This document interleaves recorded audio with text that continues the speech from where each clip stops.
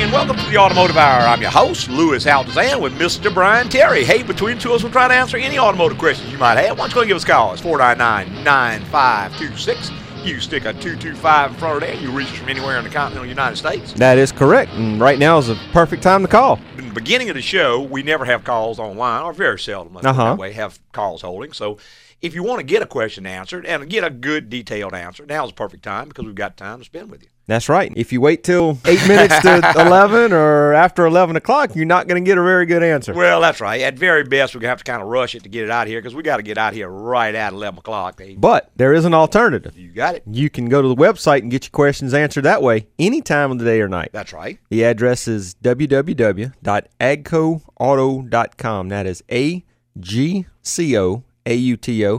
Easy way to remember that is take the acronyms Altazan's Garage Company. That's right. It gets you to our site. There's a contact bar on every page. You can send Louis an email any time of the day or night. Get a question back within 24 hours. And if you send it during the day, most likely you'll get it back a lot quicker because during the day, if I'm at work, every time I get a break, I generally will check my email and respond. So normally within an hour or two, you'll get an answer back. If I happen to be at home in the afternoons, I generally am sitting at the computer, so you'll get one even faster than that. Now, if you send it after about 8:30, 9 o'clock, I'm sleeping. So you get it at 5 o'clock next morning when I get up. There you go. But you'll get an answer back within 24 hours regardless. And if you don't receive an answer back, just go ahead and resend it because occasionally, cyberspace being what it is, things can get lost. Correct. I received an email the other day that was about 2 months old. I don't know Really? where it's been for 2 months floating around. It sure had. It finally made it, huh? Yeah, it finally got on in there, and fortunately the guy had sent follow-up to it, so I got an answer back to it. But it's just kind of funny that comes in, it's date stamped and everything. Right. Like, wow, okay. This thing's been circling the globe 200 billion times.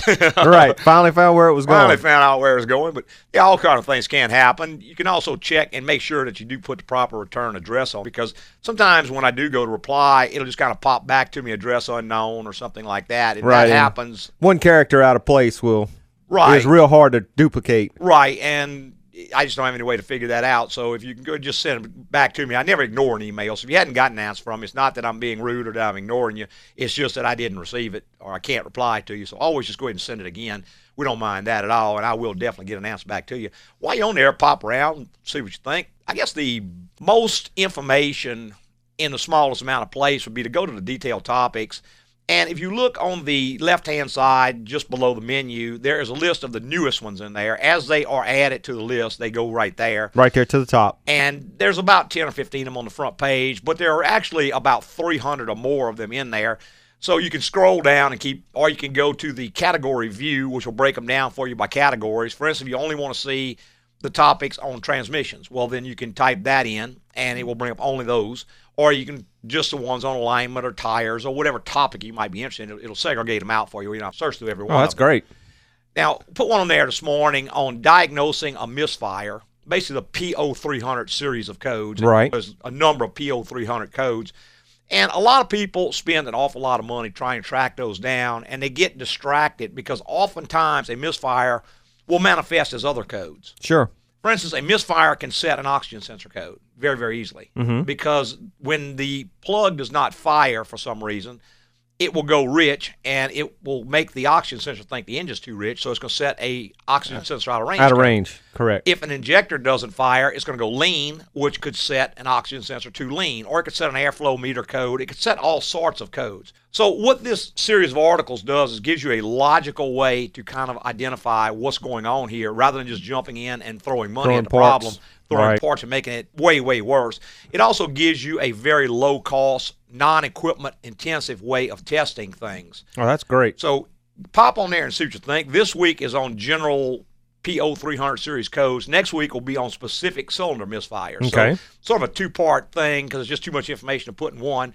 But pop on there and read it, and I think it'll really help you if you happen to get into that situation. Save you a whole bunch of money. We see it every day. Oh, we do, boy. People come in and they've already spent $1,000 and still have the same problem. Right. Bring it to parts. us, and with a very logical approach that they probably could have done themselves, you can go to the problem within less than an hour's time and no money invested. There you go. So it just depends on the way you want to do it. We're going to go to our phone lines. Let's see. We've got David online. Good morning, David. Hey, how are you doing? Doing Good great, morning. sir. I have a 2006 GMC with a 5.3-liter engine, All right, sir. and I had trouble with it coming back from New Orleans about a week ago, and it would just die, and I'd crank it and crank it and crank it, and finally it would come back on. Okay. And I pulled the code on it, and it says the crankshaft sensor Okay. is bad. And I was just wondering, is that a direct replacement? Or Yeah, David, that code does not say the crankshaft sensor is bad. It doesn't? No, No, sir. sir. The code says that it's not receiving a proper crankshaft signal. Okay. Okay. Now, that can be, one thing is a crankshaft sensor, Yeah. but it can also be a loose connection. Yeah. It be can a be bad- some dirt on the flywheel. Right. It can be a number of things. So just replacing the crankshaft sensor may or may not fix it. Now, if you just want to throw something at it and do it, Yeah. do yourself a big favor and go to Chevrolet and buy that crankshaft sensor. Don't go to a parts store, because the ones we get out of the parts store sometimes don't even work out the box. Right. We've seen a lot of trouble with those. Yes. But to answer your first question, it is pretty much a direct replacement. It's back in the back, I think, on top of the bell housing somewhere. And sort of a long sensor goes down. I think it reads off the back of the crankshaft, if I'm not mistaken. I hadn't changed one myself. I know they change them in the shop all the time. But I would be very, very leery about just changing the sensor, because that is not what the code is saying. In fact, it can actually be like a bad cam sensor can set a bad crank sensor code just because the cam and the crank don't sync with each other.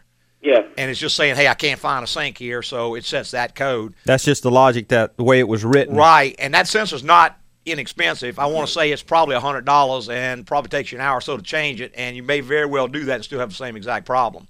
Yeah. Well, let me ask you this. Then you said it's a direct replacement, though. It doesn't have to be programmed. No, sir, it No, does sir. not. It does not. But see, what can happen too, David, if let's just say your fuel pump is going out and the vehicle starts running out of fuel and it dies. Yeah. The computer does not know about it. It does not, can't sense that. So what it does is it sets a crankshaft sensor code, because the crankshaft is supposed to be turning and it's not. Okay. So there are dozens of things that'll set that code that have nothing to do with that sensor. You've got to understand the logic of how Right. the program was written Right. to understand how to fix the vehicle. Right. All it's saying is, hey, I'm not seeing a crank signal here, and the key is on. I'm supposed to, so it's going to flag that code. Right.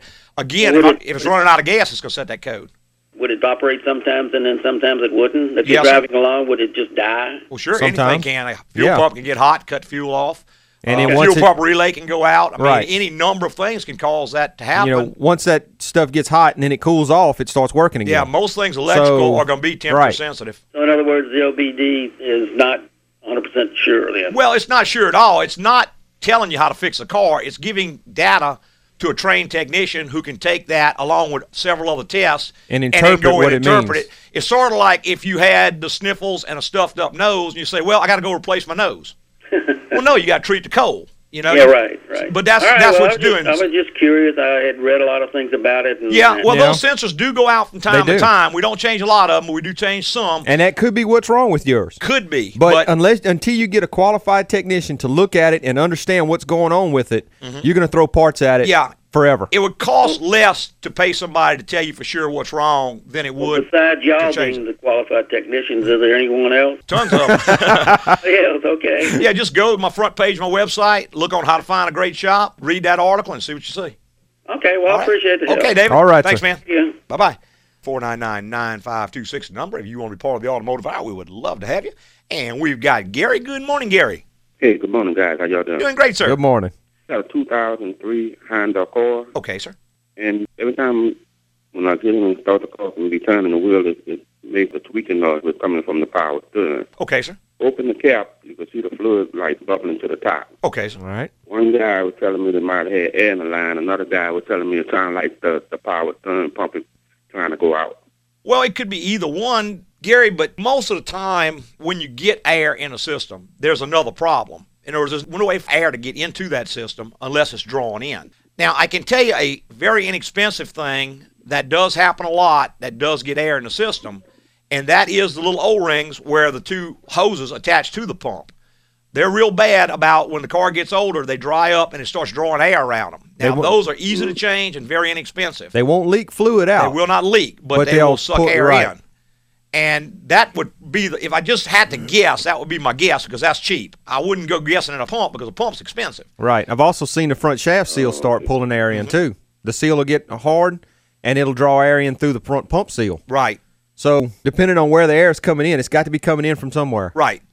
And the Right, key right. is what you would do is go in and bleed the air out and see how long it takes to come back in. Then you can kind of investigate and do a little more. Now, it's like a growling noise when you turn. So, yeah. Sounds like air in the system. And what'll happen, if you add more fluid to it, when you turn it off, it'll come bubbling about the top. Right. Because it's compressing the air when it's running, and when it expands back out when you turn it off, it comes bubbling out the cap. So, yeah, I would probably change those O-ring seals at the hoses first, because that's very easy to do. If you can't do it yourself, a shop will do it for you for probably a half hour's labor, and I think the seals are $3 or $4 a piece, so not a big deal at all, and that does fix an awful lot of them. If that doesn't fix it, then you may be into a pump, but I would not. The pumps don't go out very often. Okay, sound like a win of the month. Okay, Gary. Y'all help. Yes, all sir. right, Hey, sir. hang on whenever I put you on hold, and give the producer your name and your address, and I'll see if you're the furthest distance caller today. I'll get you an AGCO T-shirt. Okay, I appreciate it. Yeah, hang All on, right, man. sir. Bye-bye. 499-9526 number. If you want to be part of the automotive hour, we got to take a quick little break. Marvin, Larry, you guys hang on. You'll be straight up after the break. Travel my way, take the highway, that's the best.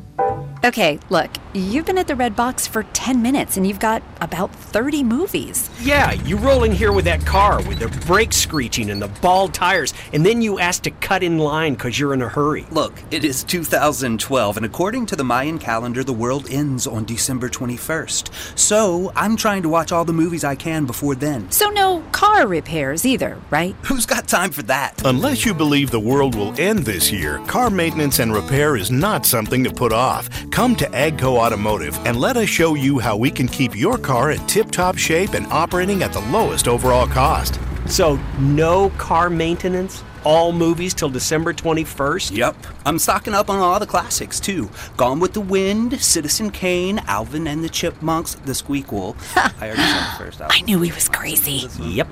Want to learn more about why AGCO is the place to go? Visit agcoauto.com. That's AGCOAUTO.com.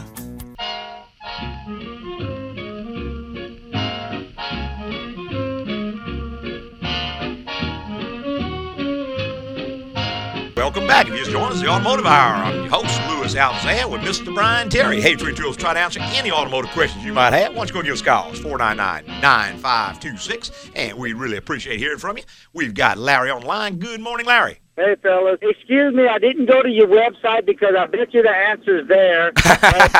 This call is probably going to help some other people, too. Okay. I got a 2006 Mazda Tribute. It's got the four-cylinder. I think it's like a 2.8 liter. Okay, sir. Okay. When it gets cold, you can shove the accelerator down as hard as you want, and it ain't moving. Okay. It's not moving. Now, I went online and did some research. This is a known issue. I called the Mazda dealer. They said there's no recall at all for that vehicle. But the people online said that it's a known issue and that there is a fix for it. When you say it won't go, Larry, do you mean the engine races up but the car won't move? No. Or it just doesn't respond to the throttle? It's just like if I take my foot off of the accelerator, just coasting. Yeah, almost always, Larry, that's either going to be a throttle position sensor or an accelerator pedal sensor. In other words, there are at least one, maybe two accelerator pedal position sensors in the accelerator pedal. Really? And then there's one or two in the throttle body, maybe three, that's called a throttle position sensor. Yeah. And when you are mashing the accelerator pedal, what you're doing is working some sensors. Now, those sensors send a signal to a little motor that opens the throttle body. Well, they actually talk to the computer first, and the computer decides, hey, we need to open the throttle body. Right. In a split second, you don't even notice it. Right. But if they don't agree with each other for any reason, then it's going to ignore you. Right. Because it doesn't want the car to run away. Now, it only happens when it's cold. Does that make sense? Yeah. Well, any electrical part is going to be temperature related. It might be cold, it might be hot, but temperature always is going to influence any kind of electrical circuit or any kind of electrical problem. So all that you would have to do is, number one, you would go to the diagnostic link, hook up a Mazda scan tool, and see if there are any codes in there. Now, if you went to a parts store, they didn't find it because they can't get into the area. All they can find is emissions codes. But there are also manufacturer's codes, and it may set some type of correlation code. That will tell you what area to start looking in. Next thing is you have to put a lab scope on it and see which sensor, if it is a sensor, or if it's a wiring in between, or why it's losing that signal. So, yeah, it's something that can easily be fixed. You just got to identify the problem, replace whatever's causing it, and then you'll be fixed. and it's dangerous. Go. Yeah, well, that's everything that breaks on a car pretty much, you know. All right. But just a matter of diagnosing the problem. Once you diagnose it, then just replace whatever's bad. But, yeah, it's probably some kind of electrical sensor. I would say either the throttle position or the accelerator pedal position. All right. Well, let me see about getting back with y'all about that. Okay. All right, sir. All right, Thanks, man. Bye-bye. 499-9526. If you want to be part of the automotive hour, we would love to have you. And we've got Marvin's been patiently holding. Good morning, Marvin. How you doing? Doing great, sir. Good morning, sir. I have a 2007 GMC Sierra 5.3 V8 pickup truck. All right, sir. And it has 15,000 miles on it, and I have an error code 171 and 174. Yes, sir. Can you have it, with your vast experience, can you kind of... Tell you exactly what it is. I'd like to hear that. Intake manifold gasket's leaking. Intake manifold. Have Yes. you had a bad run of those? Or? Yeah, they were notorious for that. GM actually revised the gasket. They went from a orange gasket, I think, to a green one. teal-colored color, gasket. yeah. And what happens is that when the engine is cold, it's going to start drawing air around the intake instead of through the throttle body. Mm-hmm. It'll idle rough when it's cold. Mm-hmm. Sometimes it'll set a PO300 if it starts getting bad enough because it'll start misfiring. Mm-hmm. But once it warms up, what happens is the O2 sensors come online. They say, hey, we're too lean, so they just add additional fuel and cover it up. So you don't notice it once it warms up. If you get a real GM scan tool and put on there, you're going to have your 171, your 174. Look at the freeze frame data, and you'll see it always occurs when the engine's cold. Mm-hmm. And that's because it's drawing air in around that intake manifold. Now, I got an article on the website with pictures and everything else, shows you exactly what it is and all that. When you change those gaskets, it is imperative. There are 8 little bolts that hold that intake down that have a urethane cushion under them. Okay. What we have found is that those bolts are the actual problem. Now, if you go to a GM dealer, all they're going to do is put gaskets on and give it back to you, and it's going to happen again in about a year. Oh, I see. Because those little urethane cushions pack down, and they don't hold the intake down tight enough. So the fix is to go ahead and put a new gasket and replace those little cushions, and that way it's fixed. Okay. And we have never had one come back after we've repaired it. Okay. About how long does it take to do that job, you think? A half a day in the shop. It's about a 3.5-hour working time job, but you got some time of disassembling, waiting on parts and all that. So probably a half a day in the shop. Bring it in early in the morning, pick it up noonish. I have one other question. Yes, if you got the time. Go ahead. You got information from a company that has sales extended warranties, because this one's out of warranty Yes, because of the years. Mm-hmm. Are those things legitimate, or No. are they just a bunch of crooks? Bunch of crooks. I would not ever buy. All you're buying, Marvin, is a very expensive, decreasing term insurance policy to cover a very limited number of things. There's always some reason why they're not going to cover yours.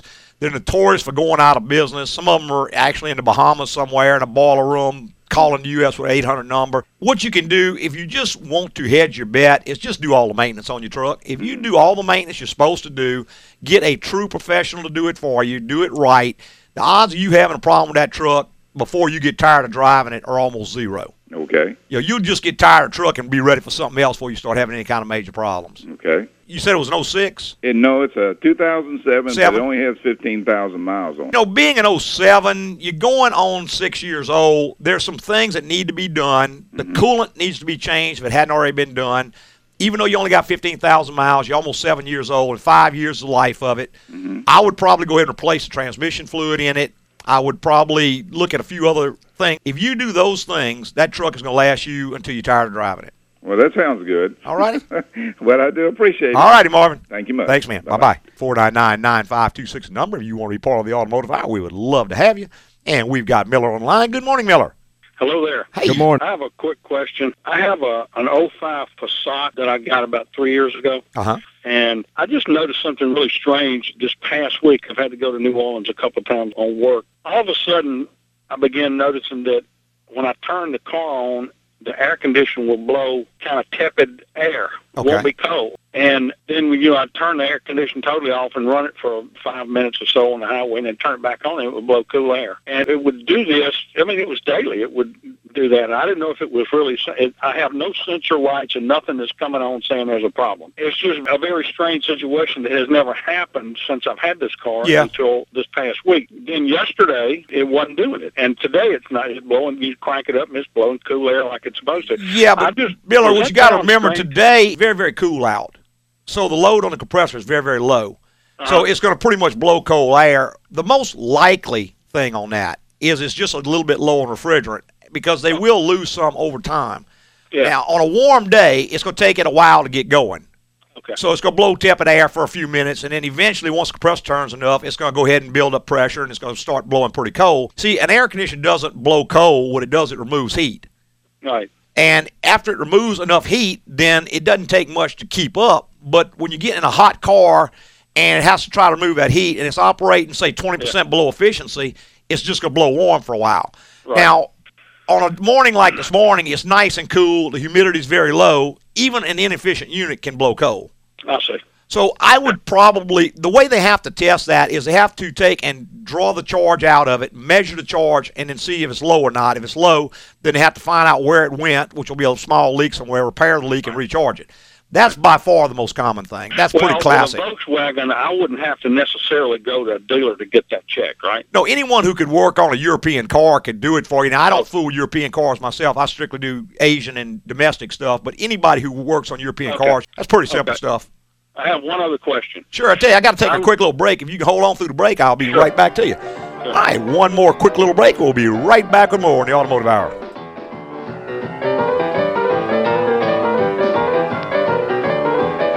Clint, what's with the huge crate? My 120-inch Platinum 3D TV. Splurging, huh? I'm putting it all on the credit card, and since the Mayan calendar predicts the world ending December 21st, I'll never have to pay it back.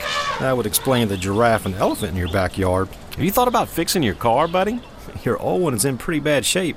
Leaking oil, screeching brakes. My car can make it to December. Plus, I need money to complete my set of life-size Star Wars action figures. Yoda is an expensive one, he is. Unless you believe the world will end this year, car maintenance and repair is not something to put off. Come to AGCO Automotive and let us show you how we can keep your car in tip-top shape and operating at the lowest overall cost.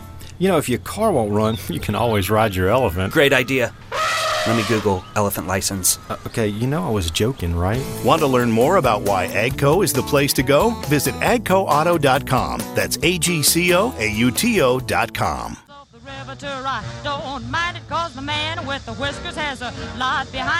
Hey, welcome back. If you join us, the Automotive Hour. I'm your host, Louis Altazan, with Mr. Brian Terry.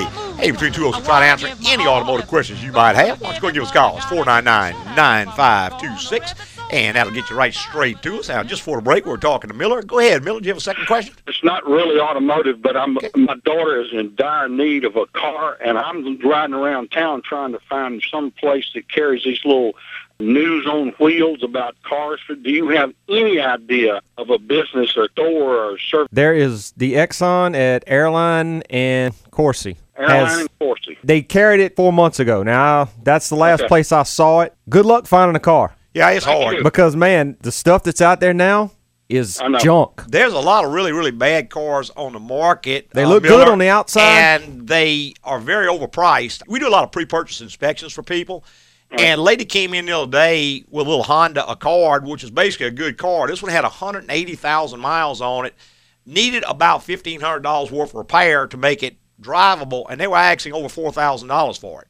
Wow. So, I mean, it's really kind of weird, but new cars have gotten so ludicrous in price, and they're so sorry that the used car market's really, really getting kind of crazy, too. One thing you might want to try, too, I can't mention names on the air, but there's a couple of these automotive superstores that have opened up that just sell used cars in Baton Rouge. Yeah. I've had a couple of people tell me they had a real positive experience there, and I hadn't bought one myself, but you might just stop by and see what you think. They've got a lot of cars in stock, and what they don't have, they've got a computer there. They can show you stuff at other ones, and they can bring them in for you. Okay. So it might be worth your while just to stop by and see if there's anything there, and then, like I said, go ahead and check the other markets as well. I went through buying a used car here in the last couple months, and I basically went all over Baton Rouge. And like Louis was saying, those big superstores, they carry a vast amount of cars, different makes, different models, pretty darn good selection. Like you said, if they ain't got it, they can get it. Yeah, and the price is generally fairly reasonable. I mean, if you don't see what you like, then hey, good, somewhere else. Well, how would I find one of those places? There's 2 or 3 of them in Baton Rouge, and I mean, just look in the Yellow Pages or whatever. They're not affiliated with a dealership or anything like that, but it's just a big used car lot is what it is. They're national oriented stuff. But you look around, you'll find them. I can't give names over the air, but Exxon had them there. Okay. All righty. Okay. I'm doing. Thank you. God bless you, man. Thanks, Thank sir. you. Bye-bye. Right. Bye-bye. All right, 499-9526 is the number. If you want to be part of the automotive hour, we would love to have you. And we have got Milton on the line. Good morning, Milton. Hey, Lewis, good morning. Yes, sir. I appreciate the show, and you do good work. Thanks, I got an 07 Ram 1500 two-wheel drive Hemi, and it's got 170,000 miles. Okay. And when I'm driving down the road, either slow or medium speed or faster, and turning to the right, whether it's gradually or more than gradually, I get a kind of like a rubbing or grinding sound. It's not really a rub, not really a grind, but it occurs every time the wheel goes around. Yes, sir. Wondering if it's a bearing. Well, it could very well Could be. be. It's sort of like a roaring noise. Milton, sort of a roar kind of noise. Yeah. And only does it when you're rolling. Only when I'm rolling to the right. Yeah, at higher speeds. And the faster you go, the louder it gets. Yeah.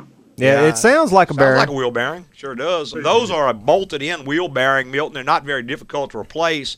They are kind of expensive for the part, but they're not very hard to change.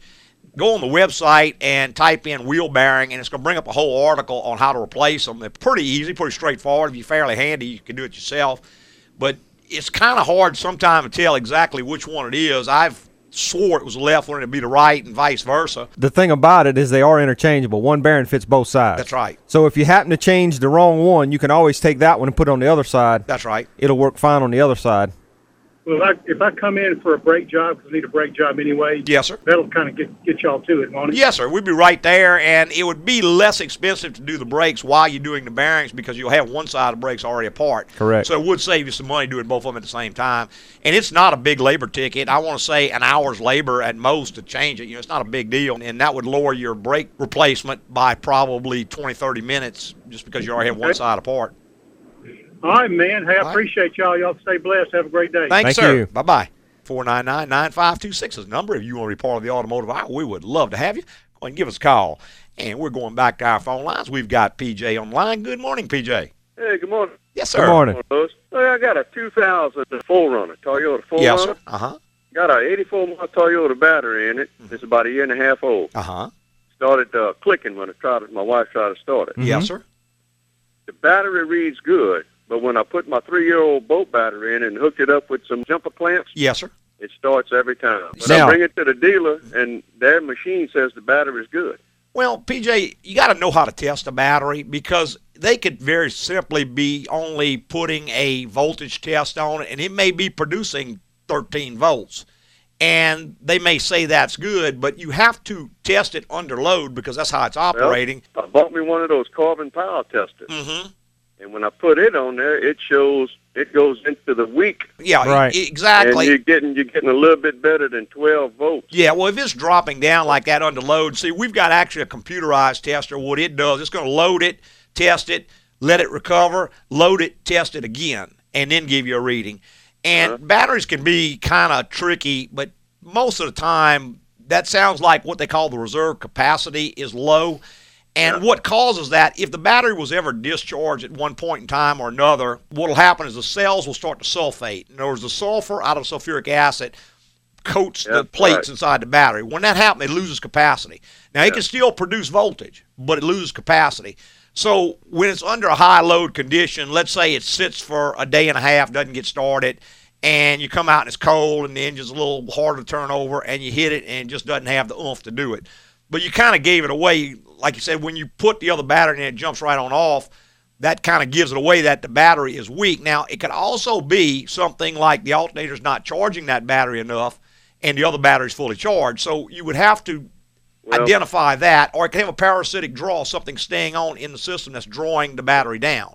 This battery is about 3 years old, and I got a jury rig attached the two old jumper cables. Yes, sir. These clamps to the existing cables because of the battery I got in it, the existing cables wouldn't fit. Reach it. Yeah, and see, and if it's never given me any problem starting. Well, if it's 3 years old, you about at the life of the battery. I know it says 84 months, but that's nothing but marketing. There's not a battery out there that's going to last that long. No, but it is the old battery that I put in there, old boat battery, starting to call fine. Right. Newer battery, the 84-month Toyota battery, that's under warranty, and if it fails within 2 years, you're supposed to get a brand new battery. Yeah. Well, they're just going to keep saying ain't nothing wrong with it. Until the 2 years is out, and then all of a sudden you're going to have a bad battery. What recourse can I... Well, you really don't have any, PJ, because when you buy something, the warranty is only as good as the guy that expresses it. Yeah. If he's not willing to honor his warranty, then it's worthless. So that's why I say don't buy an 84-month battery. Buy a 4-year, 5-year, whatever the cheapest one you can get is. They're all the same. We had just bought the car from them, Uh-huh. and the battery was no good. I mean, other than going back and raising Cain and saying, look, guys, you know, you got 84-month battery. I can jump it off my other one. It starts right up. This one won't crank it. Okay. But would you agree that the battery's no good? Well, I don't know that because I hadn't tested it, but it's definitely a weak battery. Now, we don't know why the battery's weak. It could be a bad battery. It could be that the alternator's not charging it up enough. It could be that it's got a draw on the system. Well, apparently the alternator's charging up this old battery good enough because it's been in the car about a month now, jury rig. Well, now, if that's the case, then I just tell them that. Say, look, it works fine with the old battery. I'm not having any trouble. What I might do then is carry both of them over there. There you go. Let them test them both. Show them how it starts every time, and then replace the battery myself because they're probably going to charge me $100 to change the battery out, and show them that it won't start it. Maybe that might change their mind. You reckon? Well, it's possible. That, or you could go to an independent shop, have them test the battery, and give you documentation that, yes, the battery's bad, and bring that back to them. That's another possibility. Yeah. I mean, that wouldn't cost you a whole lot. Yeah, that sounds good. Okay. All right, thanks Thanks, a lot. PJ. Oh, another thing. Yes, sir. I got a little Jimmy, 98 Jimmy. Yes, sir. And when I make a left turn, hard left turn, backing up, I get a crunching sound. Any ideas? Stock tires? Brand new Stock tires. rims and tires? I mean, stock rims and though. tires. Nothing rubbing. Okay. It'll go. The lower control arm bushings on those have given some trouble like that. Can't guarantee you that's it, but it's kind of hard to find because what happens, the rubber delaminates from the little sleeve in the middle of the bushing. Okay. And it'll give you that crack kind of a noise. And it's the devil to try to duplicate in the shop because you can't duplicate that hard turning and stuff. Right. But that that's would be a one good place to thing. start, then. Yeah, that is one thing for sure. What you can do is get in and look real close, see if you see any rust coming out of those bushings at all. Right. Okay. Oh, there's also, I think there's a steering stop on it. There's a stop on the knuckle and there's a stop on the arm, and when they hit together, if they're dry, they'll make a noise like that. Right. If it's when it's full over that it makes it. It's got to be full over. Yeah. If you let off just a little bit, it'll quit doing it. Right. I know a lot of times when I back out my driveway, I cut it full left. Yeah, if you pull over, if you're on the stops, look where the steering stop hits the knuckle, and just put you a little bit of grease on both sides right there, and see if the noise goes away. Okay. All Man, right. thanks a lot, Lewis. Okay, PJ. All Thanks, right. man. Thank you. Sure. Thank you. Bye-bye. 499-9526 number. If you want to be part of the automotive hour, we would love to have you. And we've got Eddie online. Good morning, Eddie. Good morning. How y'all doing today? Doing great, sir. Look, I have a 2008 Silverado, and I called you about a month ago and told you about the shift indicator in the truck would go down to 0, and it kicked both fans on for the radiator and everything. Sir. Well, okay, I changed. You told me that it was sensor, might be the sensor, so I changed the sensor.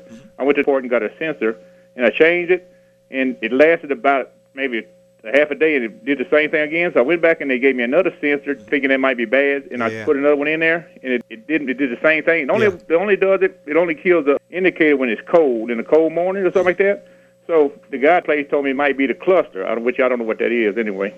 Well, it might be a whole lot of things, Right. Eddie. What you need to do is get that to somebody, let them check it for you, and tell you what it is, because that could be anything from a loose connection to a bad engine computer. Okay. Can do that. And, the sensor is one thing out of about and 25 or 30. It's the easiest thing to change. Yeah. It's the cheapest thing to change. Probably didn't hurt nothing trying it, but if it's not that, it could be a number of things. It could be even something like one of the cooling fans drawing too much amperage and shutting something down. Okay. So it's just lots and lots of things. You're probably going to be beyond your wherewithal to test it, and it would be cheaper to pay someone to check it and tell you definitively this is it, because from there, the parts you can start changing will get real expensive. Okay. I'm gonna just bring it into y'all, let y'all. Yeah, I mean, it shouldn't be that hard. If you can duplicate it, you can find it pretty easily. It could even be a bad connection somewhere. That kind of stuff does happen. Okay.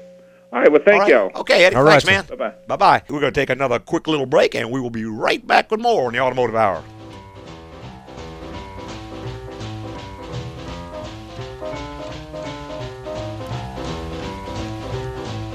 Hey, Clint, what's that? Take a look. It's my bucket list of things to do before the world ends. Okay. According to the Mayan calendar, the world goes kaput on December 21st, 2012. I got lots to do, neighbor. Bog snorkeling, punch a whale, compete in the World Tow Wrestling Championship.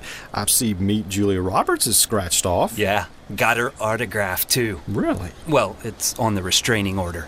Hey, shouldn't repair my car be on the list? What? Your brakes, they're constantly squealing, it shimmies and shakes and leaking oil all over. I think I can make it to December. Unless you believe the world will end this year, car maintenance and repair is not something to put off. Come to AGCO Automotive and let us show you how we can keep your car in tip-top shape and operating at the lowest overall cost. Hey, isn't this one here illegal? Not in Tijuana, my friend.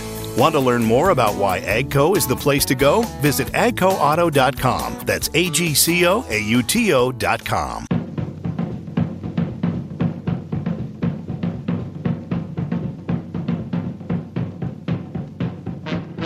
Welcome back. If you just joined us, it's the Automotive Hour. I'm your host, Louis Altazan, with Mr. Brian Terry. Hey, between two of us, try to answer any automotive questions you might have. Why don't you go give us a call? We'd love to hear from you. Our number is 499-9526. Of course, that's 225 on the top of that, and get you to us from anywhere in the United States. Continental United States? That's right. All right. That's right. They may even get here from Hawaii and Alaska. I just don't know. Don't know yet.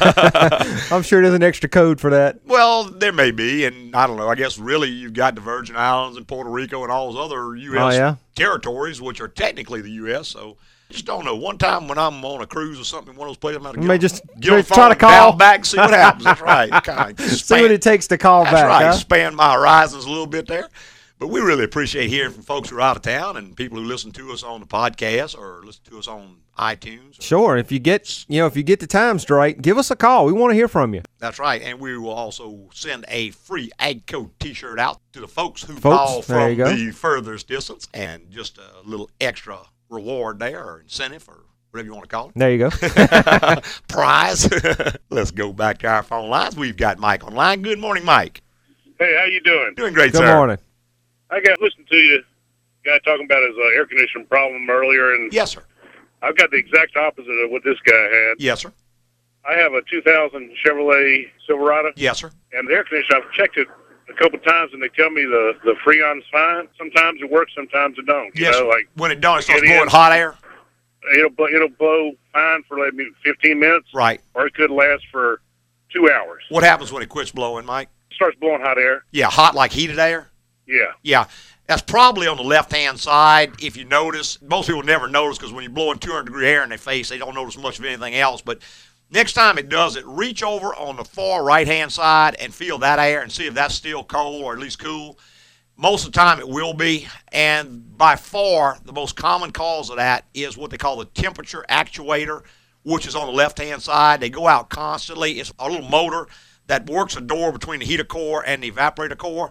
And what it does is it'll crank over and it'll duct hot air on that driver's side. And when it does, it'll start blowing hot air in your face. If you turn the key off, start it back up, it'll generally go back to cold again.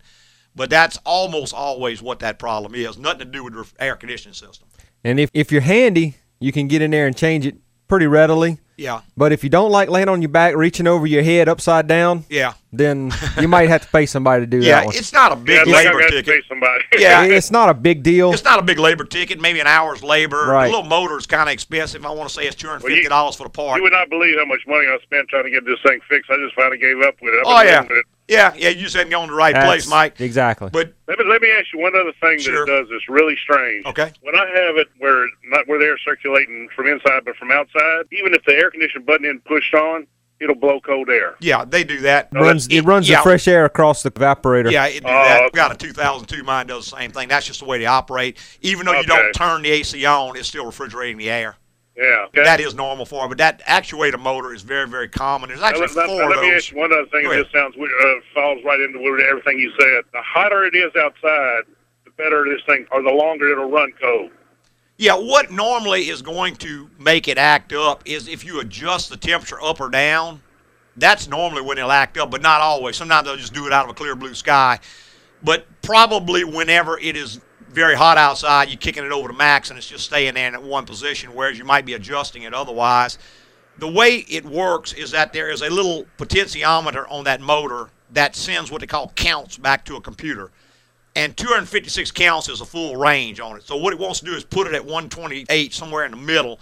And when you adjust it up or adjust it down, it can lose track of those counts. And when it does, it can go to one extreme or the other, which is generally hot.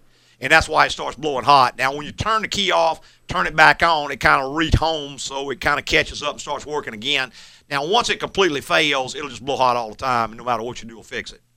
Okay. Now, what was that part called again? Called the temperature actuator, and normally it's the Temperature one. actuator. Normally it's the one on the left-hand side. However, there is 4 of them. Got one down in the middle of the dash, which can do the same thing. And if it's blowing hot on both sides, it's probably the one down in the dash. Now that was a whole lot bigger deal to change. You got to pull part of the dash out to get to it. But if it's only blowing hot on that left side, which is most of the time what it does, for some reason, I don't know why that one goes out more than the rest. But Yeah. then it's a fairly small deal to do. Okay, you're talking about the driver's side, right? Yes, sir. That's correct. And all righty. People I say, I'll check it out. Yeah, people say it's blowing hot all over. But again, if you got one vent blowing 200-degree air in your face, you ain't gonna look at nothing else. Yeah. There's All hardly right. ever anybody on the other side. Yeah, So that's keep right. those vents closed. That's anyway. right. That's right. Okay, All Mike. right, man. Thanks, I man. really appreciate it. Yes, sir. Bye-bye. All right, bye-bye. 499-9526, the number. If you want to be part of the automotive hour, we'd love to have you. Just go ahead and give us a call. That is a kind of a weird sensation, I guess. Folks hadn't really caught on to the fact that all the dash is electronic now, and it's all operated by doors and servos. It's not like in the old days. It's always had doors in it, but nothing was electrically controlled. You had a cable and a lever you pushed and moved, and it swung and closed Which the door. lasted forever. And you had 2 doors. You had one that brought the fresh air in and one that ducked the air from here to there, and that was it. That was it.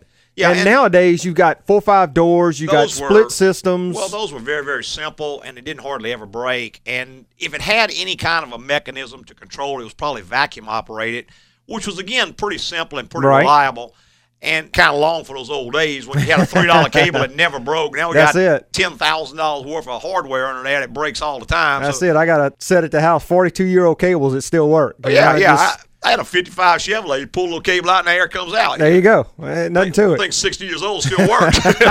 Like when you change it, the cable costs $3. You know, Yeah. It took 10 minutes to change. So I don't know, kind of a giant leap backwards there. That's kind of the way I see it. Let's go back to our phone lines. We've got Tony on the line. Good morning, Tony. Yeah, how you doing? Doing Good great, morning. sir. Look, I had a Dodge Avenger 2009. I was close to Lafayette. I live in Baton Rouge. And suddenly a symbol came up, and it's a red color. Then I looked in the book. I stopped. Luckily, I was able to stop on the shoulder because my engine died, and somehow I got it on the shoulder. When I looked in the book, it said electronic throttle problem. Yes, sir. Yeah, so then I started back again, and it just left. Yeah, it's going to Didn't do that, nothing. Tony. Whenever you stop and you turn the key off, when you start up again, it's kind of like your computer when you reboot it. It's going to come up in a new world. It's going to work until it occurs again, but it's going to occur again. So what you're going to need to do is get that into someone, even though the light's not on, it's not doing it. They can probably check it, find the code. That's going to be something in the drive-by-wire system. What it's doing is that it's losing sight of the accelerator pedal sensor or the throttle sensor, and when it does, it's going to shut down so the car won't go, and it's going to kick that light on and tell you there's a problem. And when you turn the key off, turn it back on, it's going to reset it temporarily, but it's going to occur again. One day it's going to go out completely. So you need to get that in, have somebody check it for you and see what it is and get it fixed. I think we ended up losing him, and we're going back to the phone lines with Gary. Good morning, Gary. Good morning, sir. I just want to call and take a minute to thank you. You helped me last month. I had my wife's Grand Cherokee, and the dash was going out. Okay, sir. Flickering back and forth, and the dealership had charged $400 and didn't fix it. Uh-huh. And after the third call into them, I told them that I talked to you, and they gave me my money back, and I took it to another place, and they charged me only $200, and it said it was the ignition switch that was causing that problem. Oh, well, good Well, deal. good. So Yeah, you really helped me out. I want to thank you for your time. Well, I really appreciate you calling, Gary. It's just a matter of finding the right guy. I guess in every town, there's one guy who can press your shirt straight, and there's one guy who can make a pepperoni pizza, and Yes, there's one guy sir. who can fix cars. You just got to Yes, find those people. It was amazing because they spent like 4 or 5 days playing with it, Mm-hmm. and when I took it to the other person, they fixed it in 1 hour and charged me half the price. Wow. That's Yeah, great. well, you got the right guy. But I used your name, so that's what got my money back. Well, I good appreciate deal. Hey, I appreciate you calling, Gary. it. Yes, sir. Have a good one. Thank you. Thank you. Bye-bye. 499-9526, the number if you want to be part of the automotive hour. We had a similar story earlier this week. A fella brought in a Honda, and it would not idle at all. It Uh-huh. just kept dying. And he had been to 2 or 3 places and spent pretty much an inordinate amount of money trying to get the car to run. And Jeff checked it, and within 1 hour's time, he said, hey, the PCM is bad. Right. It's not driving idle. And also, the voltage in the system's way high because it's also not controlling the alternator. And ironically, when I told him the alternator, he says, he says, about 2 months ago, we had a real funny noise, and the alternator, I pulled into this little shop, and the alternator was loose. It was about to fall off the motor. Really? They tightened all the bolts down, sent me on my way, but this problem happened right after that. There you go. And what happened is that when the alternator got loose, it has to be electrically grounded back to the engine. Right. Because all current in that system is going through that alternator. 120 amps is flowing through the alternator. Uh-huh. If it does not have a good ground because it's loose on the engine block, then it's going to find a ground. Right, no matter where it comes. Right, and since the computer's controlling it, the power backed up through the PCM, it knocked out the idle circuits on the car, so the car wouldn't idle any longer. Just happened to be that circuit that it found. That's the one it could find. It's going the shortest route to ground, right. And that just happened to be the one. But that circuit's designed for 5 volts. It can't handle 12 volts with 120 amps, so it fried the computer on it. Right. And something as simple as just a loose alternator caused all that. But I guess the point was, for some reason, the other shops had changed. I don't know, the idle servo had changed. They were trying to treat the symptoms instead of without hunting the looking problem for the cause. And that comes from experience. You get somebody that knows what they're doing, knows what they're looking for, and can see things that some people can't. Well, that and they can go right to it. A culture of diagnosis where the shop is a diagnostic type shop and they look for problems rather than throw parts at it. Yeah, right. Hey, we got to get out of here. We're just about fully out of time. I want to tell everybody how much we appreciate them listening this morning and every Saturday morning on the Automotive Hour. I'd like to thank our podcasters for listening this week and every week, and tell your friends, go to iTunes. Get on there and give us a rating. Yeah, we really appreciate a written rating. I had 58 as of this morning. I sure looking like to for get 60. That's right. Always looking for more. Well, the more devil gets, the more devil wants. That's it, exactly. Hey, preceding was opinion based on our experience in the automotive industry. Have a great weekend.